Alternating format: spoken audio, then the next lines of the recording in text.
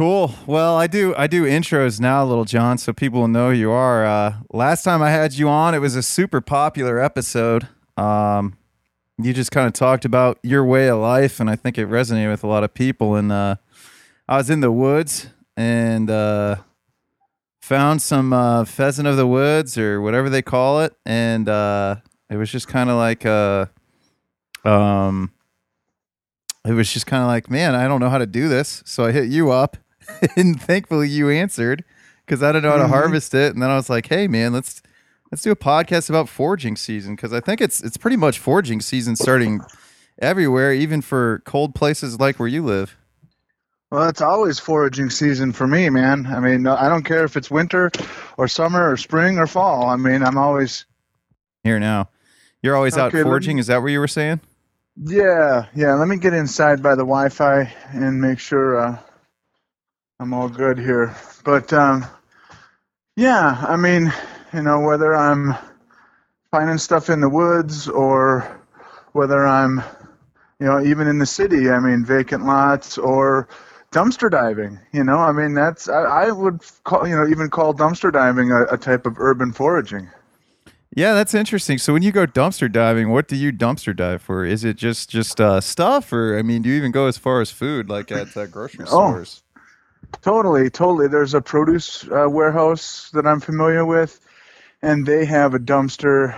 It's emptied once a week, and I try to peek in there every now and then. The last thing I dumpstered over was 3 cases of bananas. They threw them away because they had freckles on them. That's it. So yeah, they need to be selling green bananas to the grocery stores. So yeah, this produce warehouse, sometimes there's stuff that's pretty nasty, but for the most part, it's like, oh, a case of tomatoes and there's one bad one in there. I'll toss that one out and, take the rest of them or whatever. I mean, it initially was great when I had rabbits and chickens because then I'd give them all kinds of goodies and stuff. But since I travel so much, and I'm single again, I've decided not to, have any livestock. So Yeah. Well, so when did you so I think like, when did you start this foraging lifestyle? Because I don't think we even covered that. I think we just kind of yeah. talked about like how you started getting into it, like you worked in a factory and all that last time, but like what made, Yeah, well, I mean, I guess initially I got into foraging when, so I moved out of the house at like 18 and moved in with 3 or 4 other guys into kind of like an Animal House scenario, pizza and beer and, partying all the time. And I was looking at my grocery bill and thinking, man, there's free food around me. All I have to do is educate myself, and a neighbor of mine was into hunting morel mushrooms, so we walked around out in the woods and we did that. He wasn't really a teacher that would say, all right, here's what it looks like and this is the environment. It was pretty much get out of the car. We know we'll find them in here. All right, you go that way, I go this way, and I'll meet you at the car in a half an hour. It's kind of like it was almost a competition, yeah. But once I was there, I mean, I'm a pretty fast learner, and he just kind of dropped me in the right environment. And yeah, we met back at the car, and of course he had quite a bit more than I did, but it was fun. And from then on, I just kept learning about foraging and plants and edible and medicinal plants and and utilitarian plants. And of course I was working in a factory, and then when in my late 20s, my learning curve really increased when I met a woman who was an herbalist, and of course we were both plant people, and so that just was a really good catalyst for us both to learn about a lot of different plants and things. So yeah, and so from then on, I mean, I've always been, even as a child, I was a kid who would, go down to the lake. I mean, I live in Sheboygan, Wisconsin, which is on the shore of Lake Michigan. So go down there and, build a Fish. fort and, collect sticks and rocks and whatever. And so, I mean, I was always kind of doing my own thing and with, I guess nature, as whatever I could. And yeah, it's just kind of grown more and more. And when they closed the doors to the factory in '07, I was like, well, yeah, I'd like it if I didn't have to work for the man anymore. And started making brooms. So let's see if this broom thing can really go. And yeah, and I started being hired as a historic demonstrator at some big fairs, Los Angeles County Fair, and currently I'm at the Erie County Fair in Buffalo, New York, and the Oklahoma State Fair, and then a couple other small ones. So when you Um, go, so like when you go to these areas where it's a mhm. completely different climate than where you're at, what do you go about figuring out what to forage there? Do you just use Google? I Yeah. mean, so what's your biggest strategy? So like, let's say I'm going on vacation to, Orlando, Florida, and I want to figure Hmm. out what's good to forage there and everything else like that. Right. Well, first I'll just get out and start checking out the environment, and there's a lot of plants that I'm familiar with, even in other parts of the country, or if there's a plant that looks like it's part of a plant family, that'll give me a clue. And then, I can look through ID books or online, or, I can, what's really nice is there are groups on Facebook, of course, Plant ID group and the Mushroom ID group and things like that, and you can just bop a picture on there, and pretty quickly you get an answer. Um, I don't, that's kind of like my last resort, but I am, polling a group of people who usually have knowledge. Of course, there's always, noobs in there that will come off with some answer that is not even relevant, or, totally out of left field. I'm sure you know what I'm talking about. Yeah, they're just trying to be helpful though. But yeah, it is. Or funny, or Yeah, crack a joke or whatever. And it's just like, I'm not looking for jokes. I'm just looking for what this is. yeah. But that's a tangent for another day. Well, you and Greg Burns were kind enough to do that for me because I was like, I'll usually ask one of you two, like before I hit the Hmm. group, I'll be like, "What do you guys think this is?" And you guys are like, we don't know." And then you guys just made these funny comments. I forget what you guys said, just some goofy Yeah, stuff. But I mean, right. that's always funny if it's your friend. But if it's a stranger, it's just kind of annoying. I think that's Yeah, the difference. yeah, yeah. In a public forum and stuff, when we're trying to come to a conclusion, it could be a little challenging, but especially if you're out there and you're kind of like still roaming around in the woods, and you're like, boy, it would be good to know if I should take a loop back and pick some of that or Well, not, just like I mean, and just like yesterday, like there was luckily or 2 days ago when I found that pheasant back. Like I was luckily in that mushroom group that you were hit on, and usually I can hit up my buddy Joel, who's local. Like he knows a lot, and I couldn't get a hold of him because he hmm. was actually out harvesting ramps. And then uh so I went in the ID. And they told me, and then I was like, okay, well, how do I do this? And I called you. You're like, well, you want to take your knife, and I'm like, well, I don't have a knife. uh And it was just like now I'm like, oh man, I got to carry a knife with me whenever I go on these walks now. Like it was like a yeah. lesson learned scenario because that pheasant back wasn't as pretty as it could have been after I harvested it. Yeah, you got a little beat up when you were trying to tear it off and stuff. Yeah, or even just touching it, it started falling apart. And I was like, Mm. well, I was probably a little bit rough with it, but I was trying to like get towards the back. And but then immediately you're like, yeah, I heard if you pickle those, they're delicious. And it's like you just Well, yeah, I did pickle them actually. Yeah, there's a book that came out like last November, I think it was, by Pascal Bauder, the New Wild Cuisine, I believe it's called, and I got a copy of it, and it's pretty fabulous. And there's a lot of great recipes that have kind of kicked my wild food cooking up a notch or two. And the pickled mushroom recipe in there works great for pheasant backs. yeah, I might have to do that because I don't. I think it might be a little too mangled to try to sell. Chefs are usually snobs about their foraged Yeah, foods that they want. They want it to look pretty, and that definitely doesn't look pretty. I'll definitely right. check that book out. But so, what is your favorite area to forage? Like because I've seen you in pictures on Facebook. You're in a boat getting seaweed. Um, I've seen you like I know last time you talked about uh cactus fruit that nobody takes advantage of. Mm-hmm.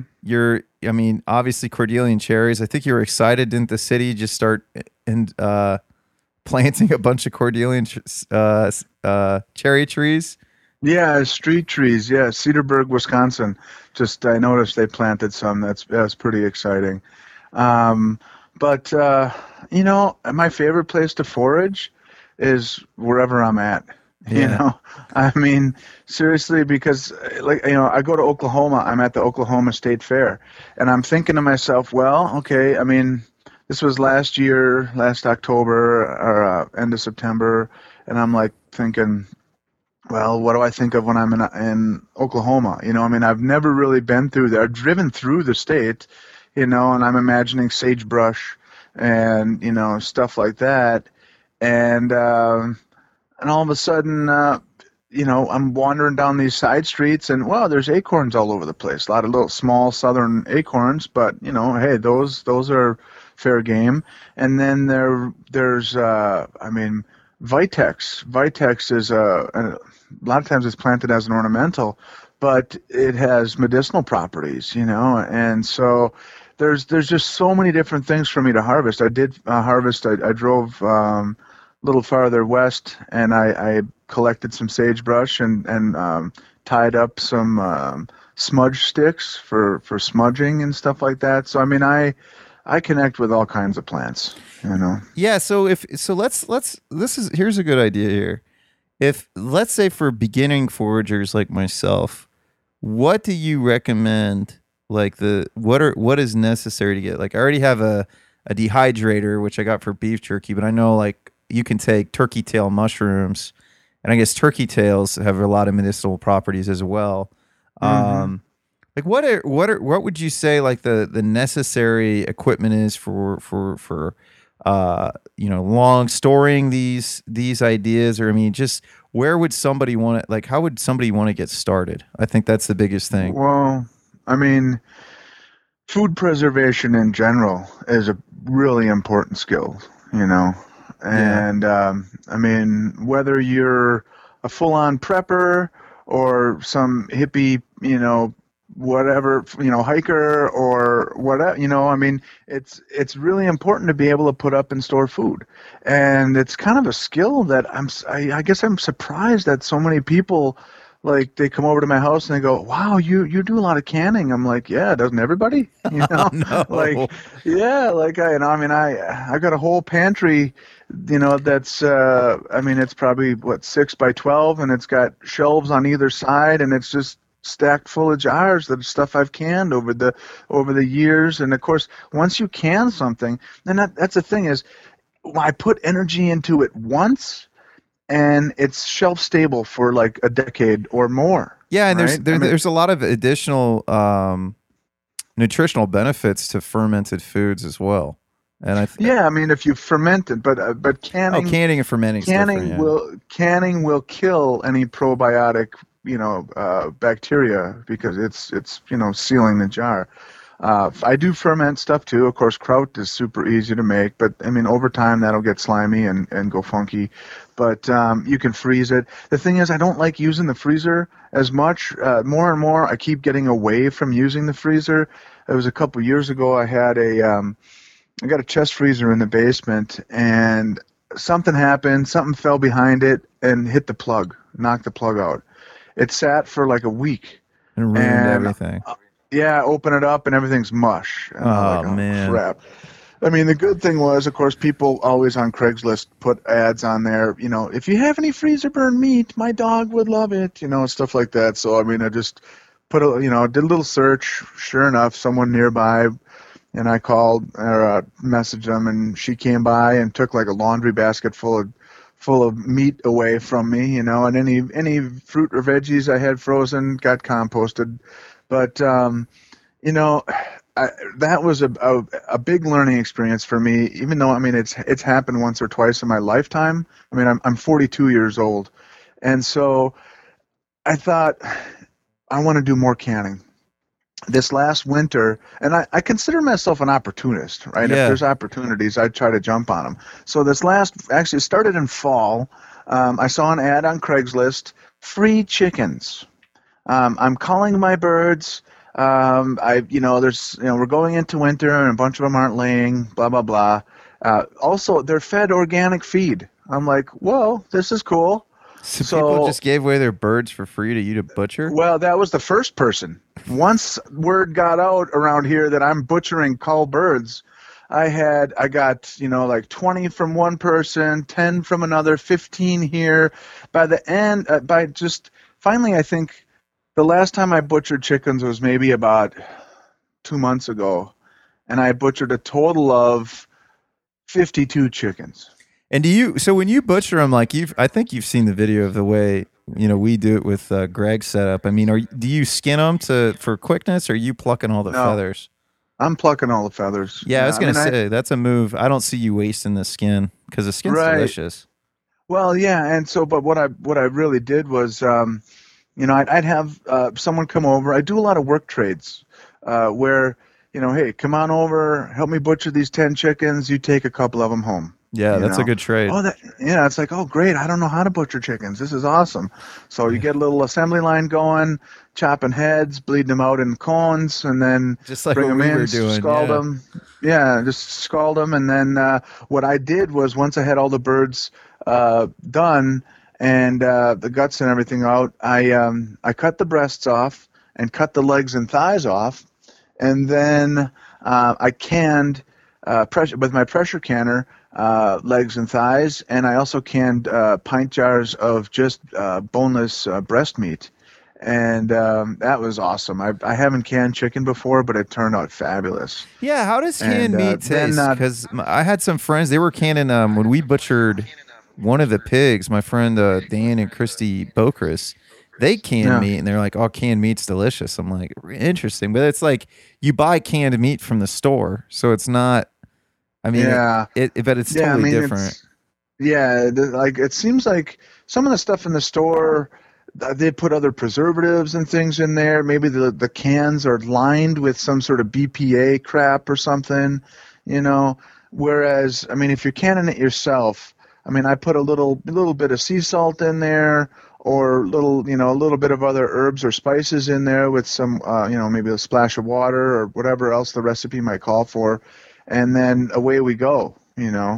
I mean, what was really cool was once I had all these carcasses, right, that I cut most of the meat off, then I have this Nesco roaster, and I put a bunch of these carcasses in the Nesco roaster with some medicinal mushrooms, some artist conch or some reishi mushroom or amadou, whatever, these hard, woody medicinal mushrooms. I put that in there, and I'm cooking them down and making stock. And Yeah. I made a lot of chicken stock, and I saved all the wish bones from all the chickens too. So now I have like a jar of wishes right now. That's awesome. Greg, Yeah. Greg just said to me recently, because I've been, taking care of myself a lot better, not drinking as much. And Greg goes, "You got to get on the bone broth in the morning." Like, I guess Greg is Mm. in the first thing in the morning taking a swig of bone broth and drinking water. Um, Ah. I don't know if you've heard that, or you subscribe to that, or are you mainly, how do you store your broth then? Can you can your broth, or do you, Yeah. so Yeah. then you, It's totally. Yep. It's all canned. And then, of course, when I go on the road as the broom maker, I bring a couple of coolers of canned goods. I really loathe having to buy ice, So I bring like dried fruit and things like that, and if I got to have a little camp stove or something and cook some rice or beans or something like that, so be it. But I really don't want to have to deal with ice and melting and buying more ice and whatnot, and so I just have all my stuff canned and I mean, ready to go. or buying food probably while you're on the road too, because that adds up as a pretty hefty expense.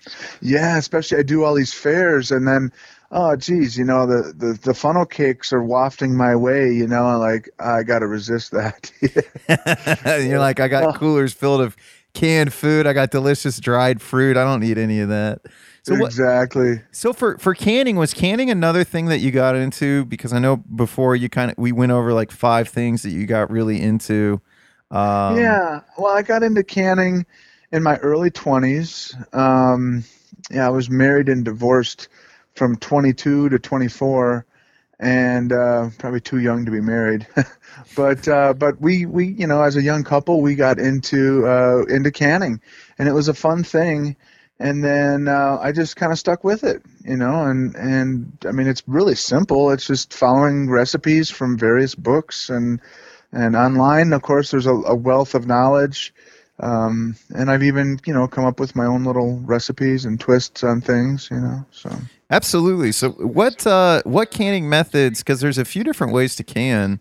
Have you tried a lot of different methods? Is there, and then you just like the pressure canner the best, or No, I use a boiling water canner for some things that are like high acid stuff. I mean, I can apple cider or tomatoes or whatever stuff that's in the water in the boiling water canner that's high acid. If it's low acid stuff like meats or things like that, then that needs to go in the pressure canner. There are other people. Some people will like try canning things like if they bake it in an oven in the jars or whatnot. I don't really trust that. So yeah. yeah, I just have the pressure canner and the boiling water canner, and I've got a couple dehydrators. Dehydrated food lasts, it lasts. I mean, I would say a year or two. If over time, though, of course, it starts to degrade and things. So I try to eat up my dehydrated stuff fairly quick. Yeah. Now for meat, I know like hand hewn here in Ohio, they're really big into charcuterie and Mm, kind of the slow preserve of meat and stuff like that. And I know when because I got a full pig from Greg, I think I'm going to try to make some Spanish salami or some salami, but also like some Spanish chorizo because apparently mm. like Spanish chorizo is the slow one where you take like the what is the word? It's not fermented meat. It kind of is fermented meat, but what's the Salted, salt cured. yeah, salt cured. Yeah, so it's like the salt cured kind. And then Mm-hmm. Mexican chorizo, you just take the spices, then you mix it in with the meat, and then you throw it in your freezer so it will set the spices. Um, Mm-hmm. so I've been like messing with that, but it's talking to Doug and Andy a few times, like they like to have stuff in the freezer, but then more and more, it's like you see like they're going for like the big hams or the slow Mm. stuff, and I think a lot of that stuff is based on your palate and what you like, but just even remembering when I went to Spain, I mean, you go to breakfast. I mean, it's not like a eggs for breakfast place. You have a bunch of, salt cured meats for breakfast and Mm. stuff like that. Have you done any salt curing with your chickens yet or anything like that? No, I tried it with a couple of legs of venison, maybe 10 years ago. I got a roadkill and I was like, hey, why don't, I got nothing to lose here except, I guess, some meat. And so I tried one soaking it in a salt brine, and then I tried another one putting it in a wood box and putting rock salt in it and rubbing it with rosemary and everything else and totally covered it in salt. Um, the thing was, it got too salty. The meat just got Yeah. way too salty. I let it go too long, and yeah, so I had to toss it because I didn't know what else to do with it. There are certain recipes and protocols to follow when salt curing meat, and I have no idea how to do that. I wish I did. That's probably your next thing. I probably just got you set Yeah, up, and that's going to be your new obsession, little John. You're going to start salting your deer. So that's a yeah. good question too. So I've heard people that roadkill deer. Like I've been wanting to kind of work up my own deer and here and there and learn how to do that. Hmm. So if you're looking to get, how do you tell? Like, did you watch the deer get hit, or how do you tell if the deer is safe to kind of eat if you find it Yeah, on the road? sure. Well, that's a great question. So, the first time I ever brought a roadkill deer home, I was in my mid 20s, and I was driving back from the next town over. It's about 40 miles away, and I'm coming down the highway, and it's like June or July, and there's a cop pulling a deer right off the onto the side of the road. There's a Jeep Wrangler parked with the windshield all spider webbed, and then there's a young couple in flip flops and shorts, and and they had their day kind of ruined, I think. And so I'm like, well, this is my cue. So I just turned around and pulled up behind them and Wisconsin law, if you're there on the site and, right on time and you ask, can I have that deer? The cop will first check with the people who hit it because they have first dibs. And of course, those young people were not interested in dealing with a deer. And so, yeah, go ahead, have it, make good use of it. And so then the cop wrote me out a permit and I took it and threw it in the back of the truck, came home. I had no idea how to even, do anything Dress a with a deer. deer. Yeah. Yeah. So my neighbor, once again, the morel mushroom guy, he was a deer hunter, and I called him up and knocked on his door and said, "Hey, dude, can you help me with this?" Sure, and I gave him some meat to take home, and it was win-win situation, and so yeah, that was '01 maybe, something like that. But since then, of course, I've gone deer hunting. I've shot a few of my own deer, and just many times. Oh, there's a lot of times I've met good old boy hunters that it like they might have a whole hunting party where if they have to shoot a doe to get a buck, type of a thing with the DNR regulations, and so they always knew me. Little John would always be happy to take an extra deer, and there was for a lot of years there were these guys that would hey, Little John, we got a few of them hanging here. Come on by and take your pick, and sometimes I'd come home with 2 whole deer, and then I'd be gutting them and doing my thing. Or one thing that was kind of neat was there was some of the rural townships around here. They're basically right on the outskirts of my town of 50,000 people. They're little kind of I don't know. It's residential, but it's still fairly kind of country. Anyway, the one township had sharpshooters come in, and if you called in and got your name on the list, you could get up to 5 deer for free. You just have to be ready when they call you some morning, and say, hey, all right, John, we got 2 of them here for you. Come on and get them. Okay, go over, get them, and start cutting. And they did that for 3 years in a row. Because the population was so high? It was so big, yeah. And it's a wealthy little area, and of course, chewing on their tulips and their trees and whatever, they didn't really appreciate that, so they were happy to have the sharpshooters come in. Well, then there was another township in the other direction that had heard about it. You could get up to 3 deer in a season, which I did that for 2 years. And so, like, my freezer was stocked full of meat for a while. I wasn't canning any meat at that time, but and I made a lot of jerky, things like that. And so my whole thing with deer, I guess, is just kind of evolved. I mean, I always try to take the heart and the liver if I can. Organ meats are really good, especially heart. Heart is fabulous. Yeah, that's something else. Greg said No, that's what he does. He eats a little bit of organ meat and drinks some stock in the morning and then some water. Yeah, nice. I like organ meat too. It's and it's funny, man. A lot of people don't like this, but my buddy, he works at like a meat place. You can bring in your deer and they'll charge you to process it for you. And it's a little spot called House of Meats. It's like a local little Toledo spot. And Greg, because he knew I was like kind of getting into the weird food stuff, he's like, I got a gift for you. And I'm like, what's that?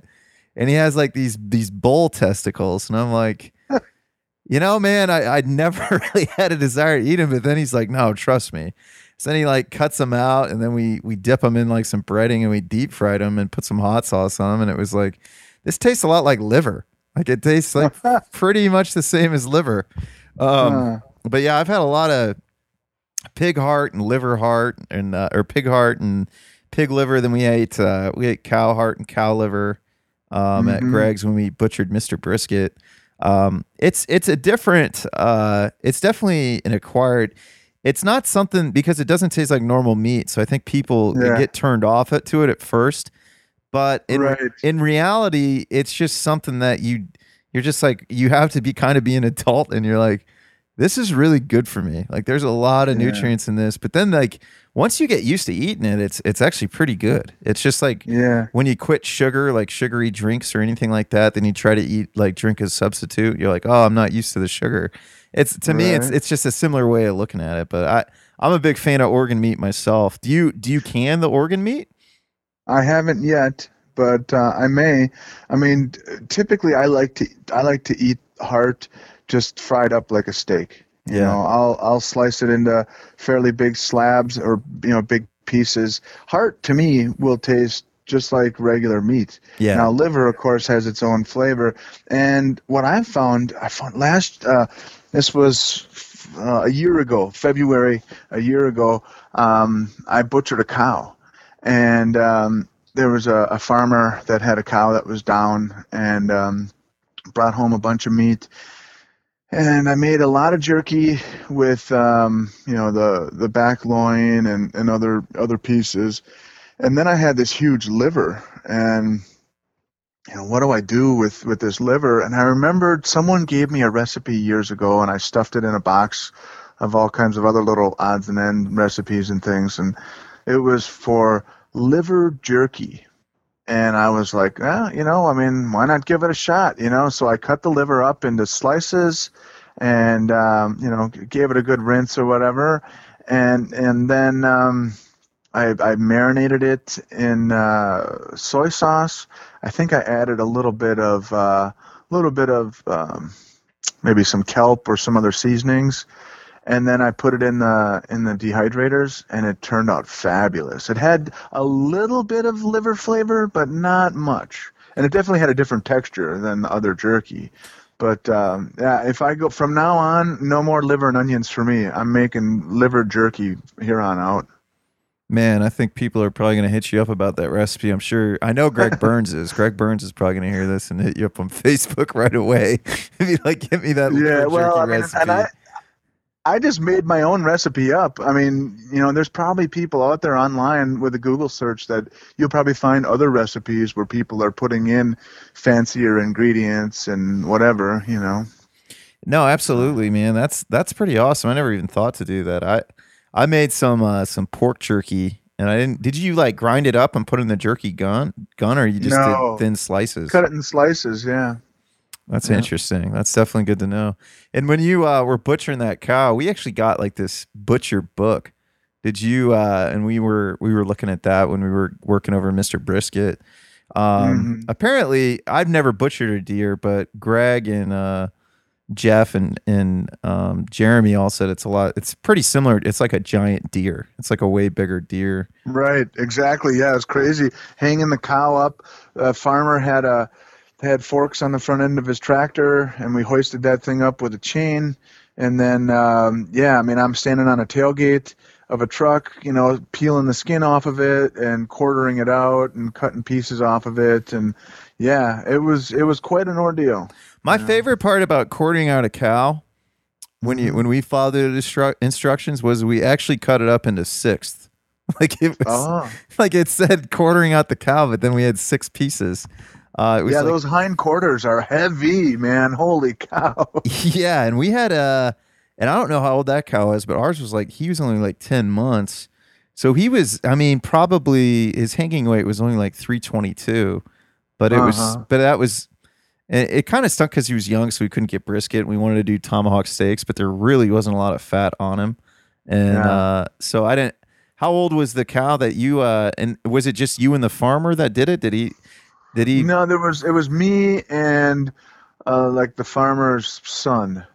And yeah, it was just the two of us. And yeah, I don't remember how old the cow was. I mean, it was young, but it was pretty good size. I mean, it might have been 2 years old. Okay.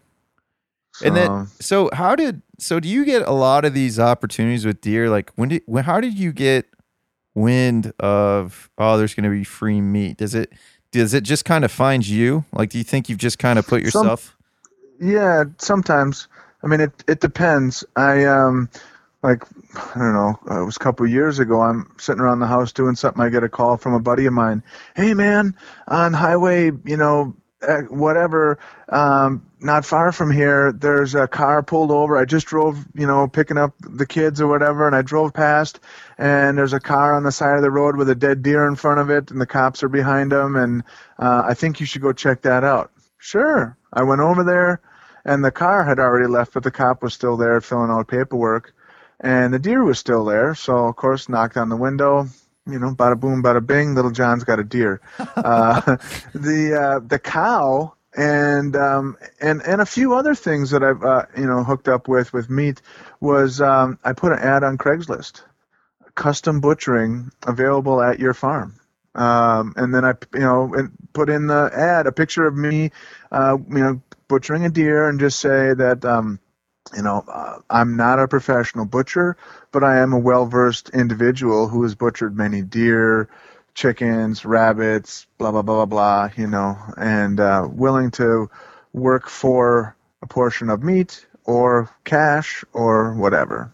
And I get a few bites. I've done that for the last 2 winters, and I've gotten a few bites each time. Is it mainly deer that you help, or was that the first cow, or what are the? That was the first cow. Yeah, mostly deer I do.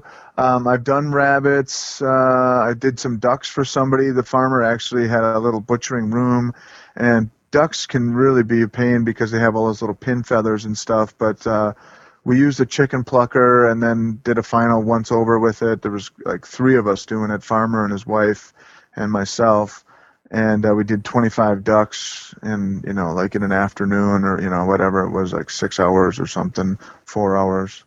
But yeah, it was pretty time consuming. But I went home with he says I can't really let any of the ducks go because I've already committed on selling them to my other farm whatever patrons and stuff. So he's like, let's go in my chest freezer. So I got 2 geese, 2 whole chickens, and a dozen eggs for helping them. That's not a bad deal. Yeah, I'm all about the barter system. Yeah, because that's how you got your cool hat, right? You traded a guy. I think you said you traded a broom for it. A broom for it. Yeah, exactly. Yeah, I mean, just yesterday I traded a guy. He's wanted to get out of the bees and stuff. I met him at I taught a beekeeping class, and he called me up and he was like, I got all this bee equipment. I'm sick of it. My bees keep dying over the winter time. You want it? Let's trade. So I got like 4 hives, and then I traded them, a few fruit trees. I've got all kinds of fruit trees that I've grafted in pots all around my yard and little nurse beds and stuff. And so he was happy, I was happy, and yeah. So. That's awesome. Yeah, so I forgot that you kept bees. We never talked about it. Like I've had Michael Jordan on about beekeeping, and me and Greg were actually doing a Failing Forward podcast this year about, kind of our I think he has like a year or 2 in beekeeping, but we have different goals, and we just built I think we just built like 38 hives. We just built them, like just came together and just built a bunch of them, and it was like I think it only cost us like $60 a hive each. So we saved a ton of money just building them together, and I got to still buy like my frames and foundation. But how long have you been keeping bees for? About 10 years. That's a long time. What got you into beekeeping? Well, it was so in '08 was the whole colony collapse thing. So it was like right before that, there was beekeeping was starting to build, and then all of a sudden in '08 when what was it called, The Vanishing of the Bees or something, that documentary came out, then it really got popular, and so I was just a little bit ahead of that wave. And I've kept bees in a variety of different hives, Waré hives. It's a French type of design. Langstroth is pretty much what I'll go to now. I've done top bar hives. I've even kept bees in a bee gum, a hollow log.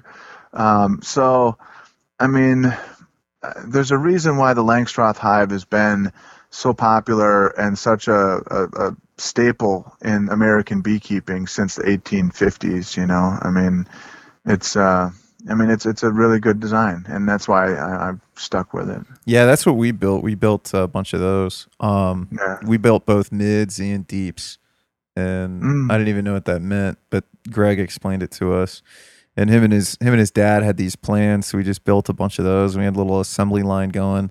Um, what man, I was going to ask you something. Oh yeah, so what kind of so have you like networked? Because I think that guy Michael Bush, I think his name is. He's in Wisconsin, Yeah. isn't he? Have you gone and like No, Michael Bush is like in Kansas or Oklahoma or something like that, I thought.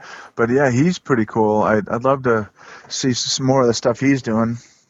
Yeah, I thought so. Because so are you doing pretty much as close as you can to treatment free beekeeping then? Like, I've done all kinds of stuff. I haven't gone full on chemical warfare, but I've tried to use natural treatments like Mite Away quick strips, like formic acid strips and stuff like that.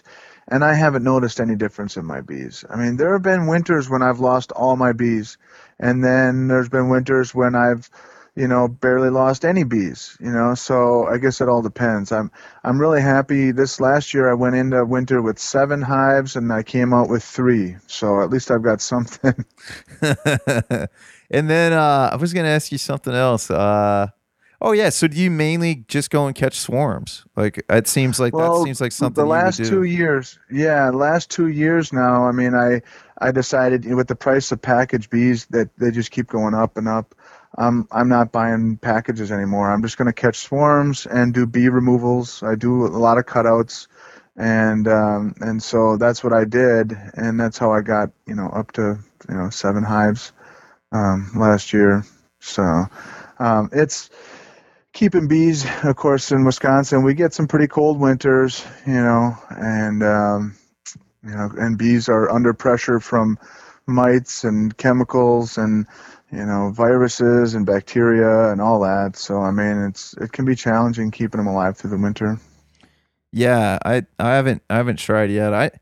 My thing is like it's something that I because we could build the hives for cheap. It was like, man, I don't because you can. I mean, beekeeping isn't really inexpensive, and I think unless you can Right. get a good trade or something like that, like to get a new Langstroth hive, it's like I think it's like 220, $230 normally, isn't it? Like Yeah. I don't. It's not. I don't know.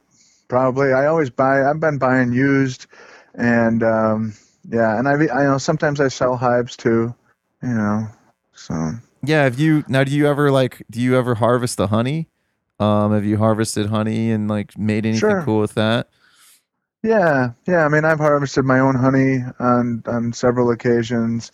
I've got a little hand crank, extractor, but most of the time, I'm just like, I really just want bees to have, my bees to have enough food to go through the winter and be happy. I mean, I'm not all focused on honey. I mean, bees are part of our environment, and so I love to be able to look out my kitchen window into my backyard and go, all right, the girls are flying today, or whatever, or maybe I need to put another box on top, or, and so be it. So I mean, this you asked me about treatments before, and this last winter I didn't give them any treatments. I did put pollen patties on top, and they seem to enjoy those.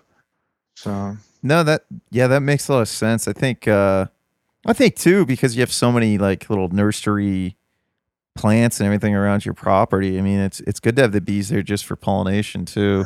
yeah, well, and they say that city bees will outproduce country bees 2 to 1 when it comes to honey, because in the city there's so much diversity of flowering trees and everyone's tulips and other daffodils and whatever other flowers that are all in people's yards and landscapes and stuff like that. I mean, you get out in the country and you have acres and acres of corn or soy or whatever, and it's like a desert. Absolutely, yeah. There's where my buddy Joel is. There's a lot of that golden. I forget what it's called. It's called golden. Goldenrod. Yeah, there's a lot of goldenrod. Like we have a lot of goldenrod. You Uh-huh. guys probably get goldenrod as well. I mean, we're Sure. not. Yeah. You're slightly colder, but we're pretty similar when it comes to like native plants and everything like that. Mm-hmm. I think, yeah, I'm excited this year for bees. I think it's so interesting, man, because there's just so much stuff when you kind of go down the rabbit hole of wanting to interact with plants and foraging and cultivate that relationship with your food. It's there's just so many deep rabbit holes you could go down. I think like 'cause Exactly. it's like bees. I think it's cool to have bees, but I think I wouldn't have bees to farm honey. I think like I don't like you shouldn't even expect to get any honey like your first year. I think it's Right. you just kind of have bees just I think it's a good skill to have, and I mean Yeah. I honestly need to focus probably more on canning and stuff like that. I think that's a bigger skill for a lot of people, especially for home gardeners and everything else like that.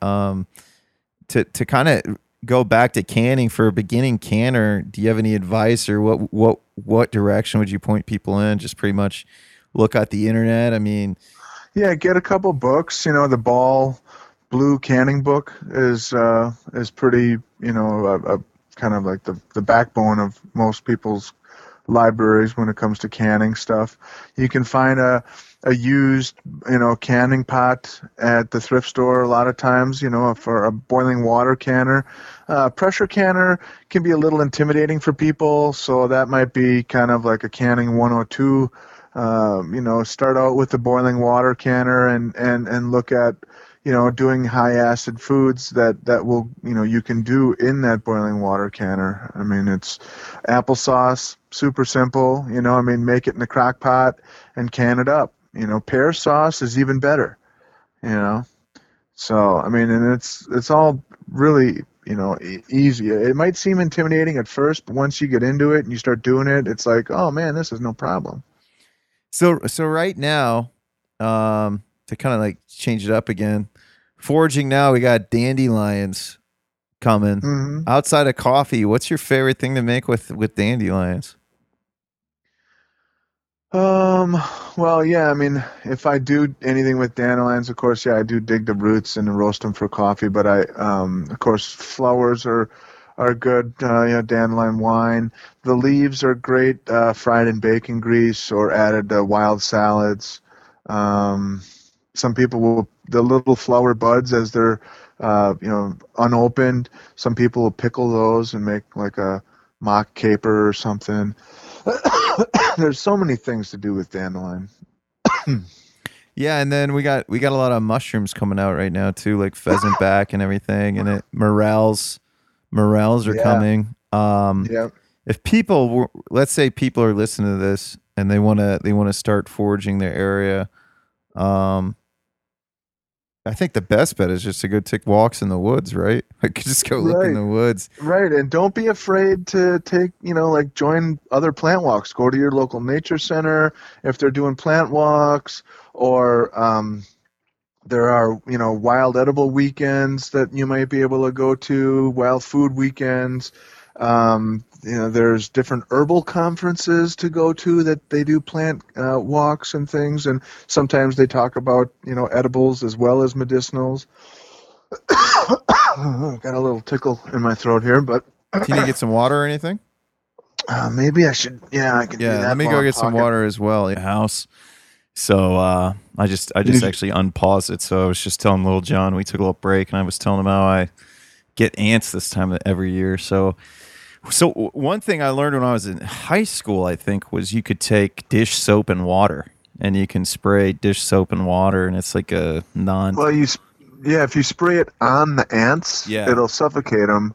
But you know, a deterrent that I've found is, like if they're coming in around a doorway or if they're coming in like up and through a window, I'll sprinkle wood ashes in the windowsill or in the bottom part of the window, and that's and just like from a fire. You just take ash. yeah, yeah, yeah, hardwood ashes, Interesting. and yeah, That's pretty so cool. Um, yeah, yeah.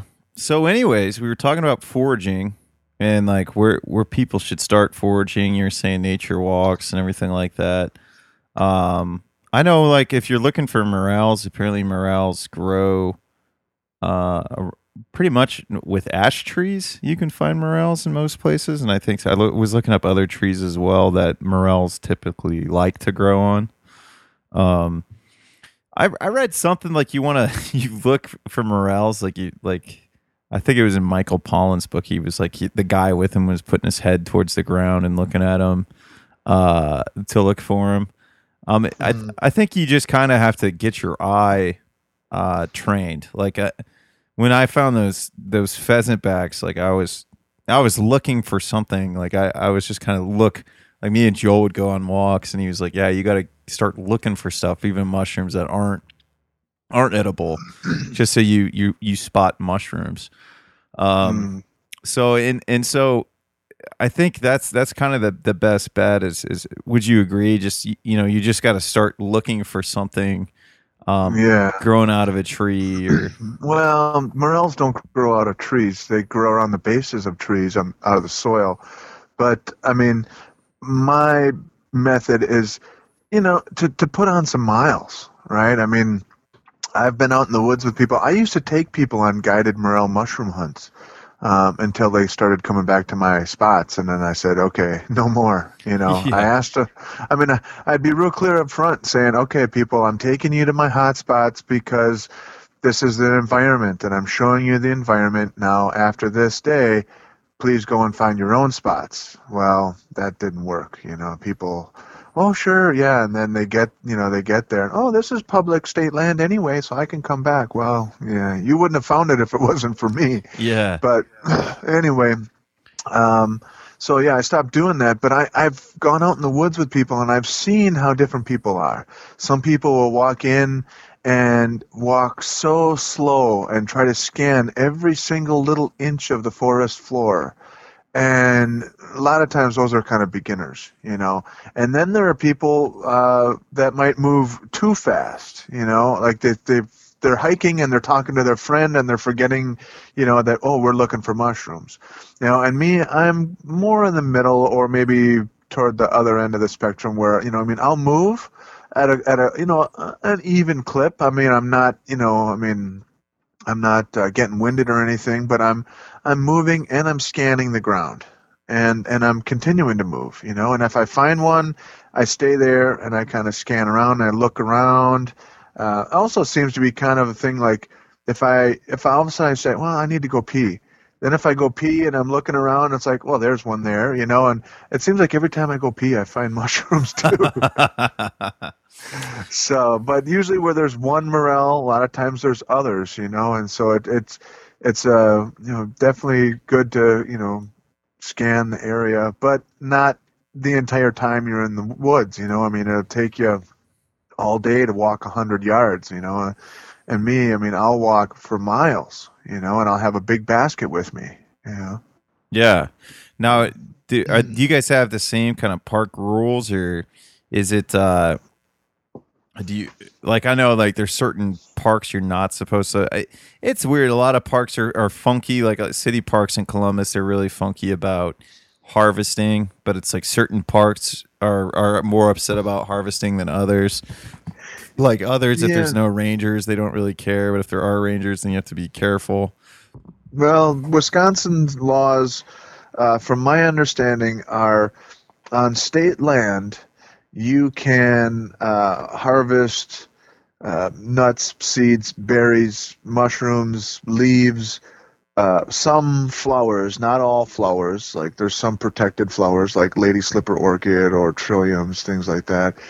And then, but you cannot dig roots, right? So that means no harvesting ramps and stuff. You can harvest ramp leaves, but not digging the bulbs on public land, right? On state land, which would be owned by the DNR.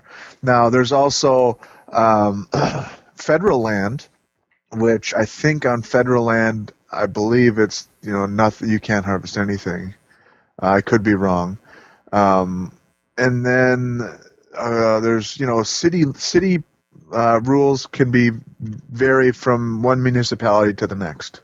So, you've got all different types of things to tread, to be concerned about, right? You got, whatever, city, state, and federal. So. No, that makes sense. So before people go and go forage, they should probably look at their local laws and see what they can and can't do. Yeah, yeah. It probably would be good to maybe make a call to the DNR or something and find out, what your local regulations are. I know Illinois, just to the south of us here in Wisconsin, I mean, Illinois is like almost Gestapo like with foraging a lot of times. On public land, you can't even pick a dandelion. That's so So, crazy. Illinois has some yeah, goofy laws though. So right. when you're going to cities, do you kind of look it up before you head? Like, I wonder what kind of foraging rules they have and stuff like that, or do you just Um, I know before you said you'll just kind of ride a bike around and mhm. see who has fruit trees and just go talk to the owners and see if you can pick their fruits. Exactly. Yeah, I do that a lot. Or, I mean, if it's private property, I mean, all you got to do is get permission, and I mean, or typically too, like if it's private property and it's a weed growing in the ditch, I mean, or something like that, or the end of a dead end road. And I mean, a lot of times I plead ignorance and beg forgiveness. Yeah. uh, I just kind of go for it. I mean, as long as I'm not digging stuff up. Like the sagebrush that I harvested in Oklahoma. I just was driving along and went down some country roads, and I'm like, oh, this looks like a good spot right here. Kind of pulled off the edge of this farm field or whatever, and I started clipping. And actually, a farmer came driving through on a four-wheeler and said, "Hey, are you okay? You broke down or something? Is that why you're pulled over?" I'm like, "No, thanks for checking on me and just collecting some of this sagebrush." "Oh, okay, that's cool. Yeah, have all you want, man. That stuff's a weed. It's everywhere." I'm like, "Sounds good. Sounds good." You're like, only if you knew what this weed would do, like what this Yeah. weed could do for you. That's awesome, man. It's in sagebrush. Is that it, like what do you do with sagebrush? Wrap it up in sage bundles and make smudge sticks, like for some Native American smudging type thing, if you're familiar with that. No, what is smudging? Well, you basically take, some people will take desert sage, the Artemisia tridentata, or they'll take white sage, like it's a salvia Yeah, isn't that, salvia sage? I thought like that. I remember I smoked well, that when I was a kid. salvia, yeah, salvia divornum is a different. There's all different types of salvias, just like there's all different types of artemisias, but they would be in Native American ceremony, they would be burned, and then the smoke would be wafted over you as a cleansing, or the smoke would be wafted into the room. Maybe you'd walk around in the different corners of the room and waft it, and that fragrant smoke is used as a cleansing. It is, I guess, used to. Some people in spiritual circles will say it's used to clear negative energy. And actually, there was an article not long ago I saw that actually says that there's a benefit to smudging yourself with with the smoke because it has like antibacterial properties or something of that nature. That's So pretty awesome, man. Um, yeah, well, I'm just trying to think, man. We're about at an hour here, and I know you got more yeah, work to do. Is there anything yeah. else you want to talk about, or anything that we might not have covered? I think we No, I covered a mean lot of stuff, man. I always like we having you sure on. did. Yeah, Yeah, we kind of bopped around a lot of different subjects. Yeah, I mean, I don't know. My greenhouse project is really underway right now. that's right. Um, Last year, you and your buddy were doing it, and I accidentally put a picture of your buddy on the thing. So I was like, oh yeah, that yeah, doesn't look yeah. We like little were John, but no, yeah, we were doing a lot of digging last year, digging out the floor of my greenhouse, and then it got I dug it down pretty far, and now I put the drain tile in. Actually, it's the earth tubes, whatever you want to call it, but yeah, and then it's basically gonna be like a radiant floor heat underground while I grow my fig trees right into the soil above them. So that's awesome, man. And that what was that yeah. guy's name? I think it was Doug. I'm trying to remember. I like to see if I can remember names, but I could be wrong. Ooh. Your buddy that was helping you that I accidentally put a picture of. Oh, I mean, I don't. I had a lot of different buddies that have Yeah. helped me. Might have been my friend Craig. Oh yeah, it was Um, Craig. Yeah, that's what it was. It yeah, was Craig. yeah, Not that that's important for the listeners, but I wanted to know if I yeah. remembered his name. Well, anyways, always good to talk to you, my man. Thanks for coming on again. I'm glad For sure. I think last time we talked for like an extra hour and a half afterward. So it was like the unrecorded podcast, but man, but I always love picking your brain about foraging, and I always appreciate you not minding me hit you up, and I'm like, what is this, man? Do you have an idea what this is or something like that? So I always Right. appreciate it. All right. Hey, one thing before I go, one thing that I am really happy I found recently, ammoseek.com. It's a search engine, and it'll help you find the cheapest ammo online. I've been buying ammo. Man, some of it is so cheap, it's unreal. I mean, buying slugs for 12 gauge slugs for 58 cents a piece. I mean, all kinds of exotic ammo and stuff, tracer rounds and fun things too. So ammoseek.com has saved me a lot of money instead of going to the local, gun shop and paying twice as much for ammo. So, Absolutely. So it's just AMMOSEEK. I believe that's it. Yeah, or you can just Google it, ammoseek. Yeah, and Google will tell you. Yeah, that's awesome. Yeah. Save a lot of money. So good luck on that. And yeah, definitely keep in touch, man. Maybe down the road we can do another podcast. Oh yeah, for sure. I'm sure the more I get into a subject that I know you're into, I'll have better questions to ask you, and I want to revisit it. So I appreciate your wealth of knowledge, my friend, and I think all the listeners appreciate it as well. So guys, thanks again for listening, and looking forward to bringing you another episode soon.